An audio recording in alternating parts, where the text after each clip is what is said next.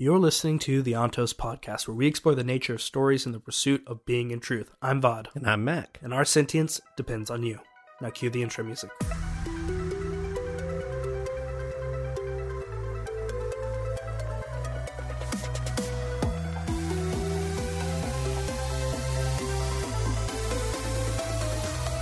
Such are my fears as I scribble with an ice-crusted pen on the eve before the world is reborn. Rashik watches, hating me. The cavern lies above, pulsing. My fingers quiver, not from the cold. Tomorrow it will end. All right, chapter 37. We've heard that epigraph before. That was the last one that Vin read in one of the previous chapters where she was reading the book and she's like, what? You know, the journal ends there? That's ridiculous. So here we are. We're back to Dockson, and Dockson is doing what he does best, making Kelsier's dreams a reality. This guy is an absolute machine. A well-oiled machine. He gets everything moving exactly how it needs to be. He has the incoming ska getting armed properly. He's even mentioning like, oh, we need to divert people from this warehouse to the next one. We're almost out of weapons. Like, he is keeping everything moving very well. And he even mentions that Goradel, who was a palace guard who seemingly switched sides, is helping him by going in and out of Creedic Shah, spying and trying to look for Vin. And Goradel comes back with some terrible news, which is Vin has been captured and is in the dungeons. And Dockson wants terribly to go save her, but he realizes, Vin, you got yourself into that. And right now, we need to be able to secure our flanks. We need to be able to eliminate the rest of the great houses before we march on the palace, because we don't want anyone coming up behind us when we start our final assault. So they want to save Vin, but in his own words, we don't have time. We don't have time to save her yet. And the rebels bring this hooded figure, someone who surrendered himself, Elend, to Dockson. And Elend begins to beg Dockson to listen to him. And he kind of explains what you talked about in the previous chapter a lot, which was, listen, I've literally done nothing but study this. What's happening right now is going to go bad. Y'all are going to ultimately fail, not because you fail to kill everyone, but because you're going to have no control over anybody or anything, and your rebellion's eventually going to start cannibalizing itself. They're going to start fighting once they have no more enemies. There's going to be no structure in place, and you're going to start fighting each other for what's left. This needs to stop. You need to get control over people. You need to not slaughter the noblemen. Slobel the nobleman. And he's like, oh, well, of course, you're going to tell me to do that. And he's like, listen, they're just going to hold up inside their own keeps and protect themselves. Yep. They're not going to attack you. And even Dockson admits, that's true. That's a good point. Yeah, they're not going to attack us. They're so scared about what's going on now. They wouldn't win, even if they did attack. Right. And he's just saying, listen, if you just ignore the noblemen, let them hide in their keeps, okay? They're not going to attack you. And after this is all said and done, and after you've taken over, right, you have no knowledge of the trade. That's never been what the Ska have had access to. You will have all the power, but what you will have are a bunch of noble houses who understand the economy of the Final Empire, and you can probably, he says to them, Elend wants to work together, but he tells them, you can essentially force them in and assimilate them, right? You can force them into to keeping everything running for you. And Dockson's like, well, maybe that works, maybe that won't work. And Elend goes, how about Valette? Find Valette, she'll tell you I'm a good person. And he goes, well, Vin, Dockson, Vin is captured right now in Creedic Shah. And, he goes like, we know all about you already, Elend. But she's captured, and we're left with like Elend's Pikachu face, and we cut to Vin's point of view again. And Vin's being thrown back into her cells. And the Inquisitor is just messing with her. It's like, we're going to torture you a lot longer because your brother, we learned a lot from your brother. We learned not to give up early. And Vin's like, what do you mean? And Carr explains how Reen never left. He was captured. Reen was taken by the Still Ministry, and Reen did not break. He did not give Vin up. He died screaming, promising that Vin had died of starvation. And so, with that, Reen's not a good guy. We've gone back and forth. We talked about, he was abusive, but in the end, he had Vin's back. He did not betray her. Like he promised, he did not do it. Indeed. So the Inquisitors learned, we know now that there do exist people who can resist us, and we're very good at what we do. But they kind of humble themselves and they go, we realize that there are people who can resist our torture, but we know a way to get around that. And they bring in this naked, beaten man, this eunuch. They bring in Sazed and toss him into the cell next to hers, and says, think about everything we could possibly do to you. We're going to do it to him instead, and we're going to take our time and make sure he does not die until you give us the answers. And we can see it. We can see just how Vin reacts. Vin will break. Vin will make it stop. Vin is not going to let Sazed go through that. Mm-hmm. And so the Inquisitor just goes, all right, well, you think about that, and we'll be back in a little bit. I need to go claim my prize. And Carr leaves to go to the ceremony to officially be given control over... basically the Empire. Yeah, basically. And Vin's mad at Sazed. I'm mad at Sazed. Like, Sazed, what the heck? What are you doing here? And he's like, well, I came in to help you. Just like, again, he says, I made a vow to Kelsier that I'm going to protect you. And this is so sad seeing this, because Sazed was talking to her saying how he was going to go because he can't afford to let the information that he has die with him. He needs to pass it on. And he can't give his metal mines to anyone because they can't use them. They can't use them. He has to pass on the information physically or by word of mouth. And he says, in his mind, he goes, well, I guess we're going to take the chance. And he goes after Vin. Well, Vin is completely just naked, Sazed is naked, has nothing on him. He doesn't even have any metal on him. He's just completely bare. Yet, we see him start to grow and get bigger. And it just describes how, like, Sazed, this scrawny, long, lengthy... when I think of Sazed, I think of, just a very tall and lengthy gentleman. I think I said in a previous chapter, and I'm going to use it here again, think like an NBA basketball player, but without muscle definition. Right, just tall and lengthy. And that he grows and he becomes incredibly muscular, and he breaks the door, like he breaks open the cell and breaks the door open and saves them both. And she's like, Sazed, how do you do that? You don't even have any metal. Any metal. And he goes, no, I took one from your book. He goes, I ate my metal. He swallowed him. So he swallowed some metal that he's pulling energy from. And here's a little, I jumped ahead because I got super excited at that point, but I jumped ahead a little bit. What he did before, though, was he shrank down to almost skeletal in nature, lost all muscle mass. And we learn that he's actually storing strength there for a second. And then he uses it and breaks everything, breaks down the cell and escapes out. And he begs Vin, he tells Vin, hey, listen, I swallowed like a ring or something like that. It barely has any energy in it. I'm out. And you need to leave me, because when he went back to being normal, he was still incredibly beaten. He was beaten terribly by the Steel Inquisitors. And so he can barely hobble right now. And he's like, I don't have the energy. I don't have any ability here. You just need to leave me. And Vin's like, that's not going to happen. And these soldiers, just normal soldiers from the palace guard, come in, and Vin realizes that she's going to have to fight them with no medals. And she starts, and you even see, there's this sad moment. This moment, it was so sad when I read it, that right before she starts the fight, she grabs the knives, the torturer's knives off the table, and looks back and says it's just like a husk of a skeleton, because he's trying desperately to store a little bit of strength to try to fight. And she's like, he's not going to make it in time. Like, there's going to be nothing there. And so she starts to fight them. And another group of soldiers comes in at like the last second, and they're led by Goradel and Elend. And they're like, hey, like, we're taking them with us. And it's like, nope, it's not going to happen. And Goradel and Elend, his soldiers, they start to fight as the other soldiers kind of getting, they have this like mosh pit of soldiers fighting each other. And Vin comes out and starts fighting as well. And she's like, man, something needs to change, because Elend's soldiers, while they have their back to the wall, they're not going to be able to fight them all off. And even Elend, dude, he's a scholar. She even points out that he barely knows how to handle the sword that's in his hand. Dueling cane, I think. I think it came a sword at some point. I think he picked a sword up. Maybe so. But yeah, he can barely handle what he's using right now. And Vin lucks out and is like, oh, she spots her mist cloak.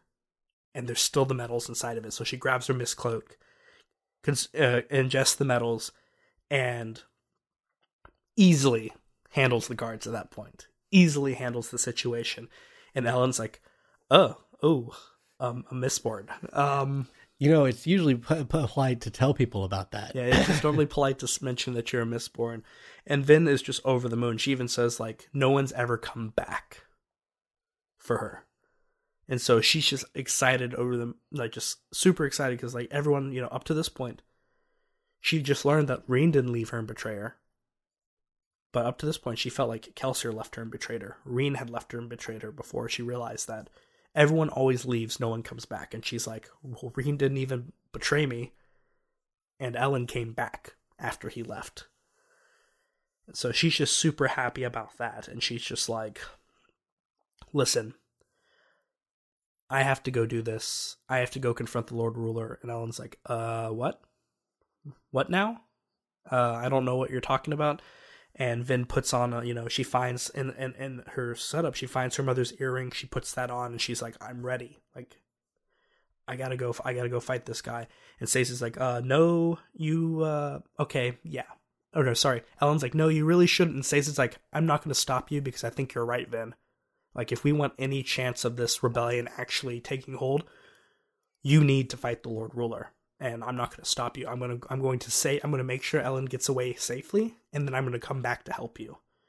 And Vin's like, don't worry. I think I know how to do it. And that's where we're left at the end of this chapter. So first off, I'm going to be a little bit of a thorn in everyone's side. She does tell Ellen that no one's ever come back. But you know who has come back? Our listeners. They come back all the time, and you need to make sure that you share with people and let everyone know that we exist, and give us a follow so you can keep coming back, and give us a rating so people know that we are who we are. Thank you for everyone who has come back. Yes, thank you. But no, for real. Ben says that no one's ever come back. And then Sazed's sitting there like, am I a joke to you? Yeah. He's like... First off, I'm literally standing right behind you, Vin. Second off, who saved you last time when the Steel Inquisitor was about to kill you? Sazed is the real homie here. Come on. Dude, Sazed is forever. Ugh. I know it now. I'm gonna make a Rust posting meme about that. Dude, Ellen's sitting here like, is he just your terraceman? Like, he's just he's the best terraceman. Yes. No one's ever come back. No one. Not a single person, as Sazed's like... Yeah, just a skeleton back there. So, in a real moment, though, like, when I kind of mentioned already, that was a sad picture for me, because think about it, man, like, this guy is literally beaten to his limits, and is, like, trying to store strength as the soldiers rush in on them, and I'm just like, oh, that's so awful. Yeah, I mean, a lot of people trying to be martyrs today. We see the limiting factor of Ferrokimi that Kelsier points out. Right. Because up to this point, I was blown away by the fact that Sazed was like, just casual. It was like, yeah, I punched the Steel Inquisitor so hard his bones broke. Like, that's crazy to me. But then if you look at this... But now you see him Hulk out. Yeah, you see him Hulk out and everything. But you see, like, Vin had nothing and just had to find some metal and was like, bam, I'm super duper powerful. Right. And, like, Ferrokimi, you have to spend so much time weak to be like that. Right. And so, we got to see that. And it was a pretty cool deal. Like, Sazed was able to sneak in, by hiding his metal mines. And it's perfect because... You'd think, like, how would he be able to get metal mines through? Oh, you can't sense them when they're inside of you. Yeah. So of course, a piercing's not going to get through or anything like that. So that makes a lot of sense. Little Ellen ex machina. Like, okay, so he was able to get through, wherever he was, and they'd be able to come in. I guess we don't really know the timeline between when he talked to Dockson and when he came in to save Ven. So that could have been way beforehand. One thing that I think movies do a bad job of, unless they're very strict with their timeline and everything, and something that was kind of hard to keep track of here, something we needed to realize was that this rebellion has been going on for several hours at this point. It's been going on for a long time. Vin had gotten knocked out and woke back up. And that isn't just something that just happens. So yeah, it's been a long time. There was definitely going to be some time between there. And so, but it was kind of funny, but but this is one of the things that it wraps around. You go, how would Ellen know exactly where to go? Hello. Goradel. Because Vin chose not to kill that guard. Yeah, I mean, that's the whole reason they even know where Vin is. He didn't kill the guard, and he turned coat, and he's been basically spying for Doxson this entire time, keeping an eye on Vin. And then he was able to get Ellen in and take him directly to where she would be. Right. And so it's like, this is all like, again, it's like one of those details that you can kind of miss up front that became a huge deal later on. This was a really fast-paced chapter. There's like a lot that does happen, but a lot of it is like, just kind of the exciting details that we discussed so far. Reen. Okay, Reen. That's right. The justice for Reen. This is the thing.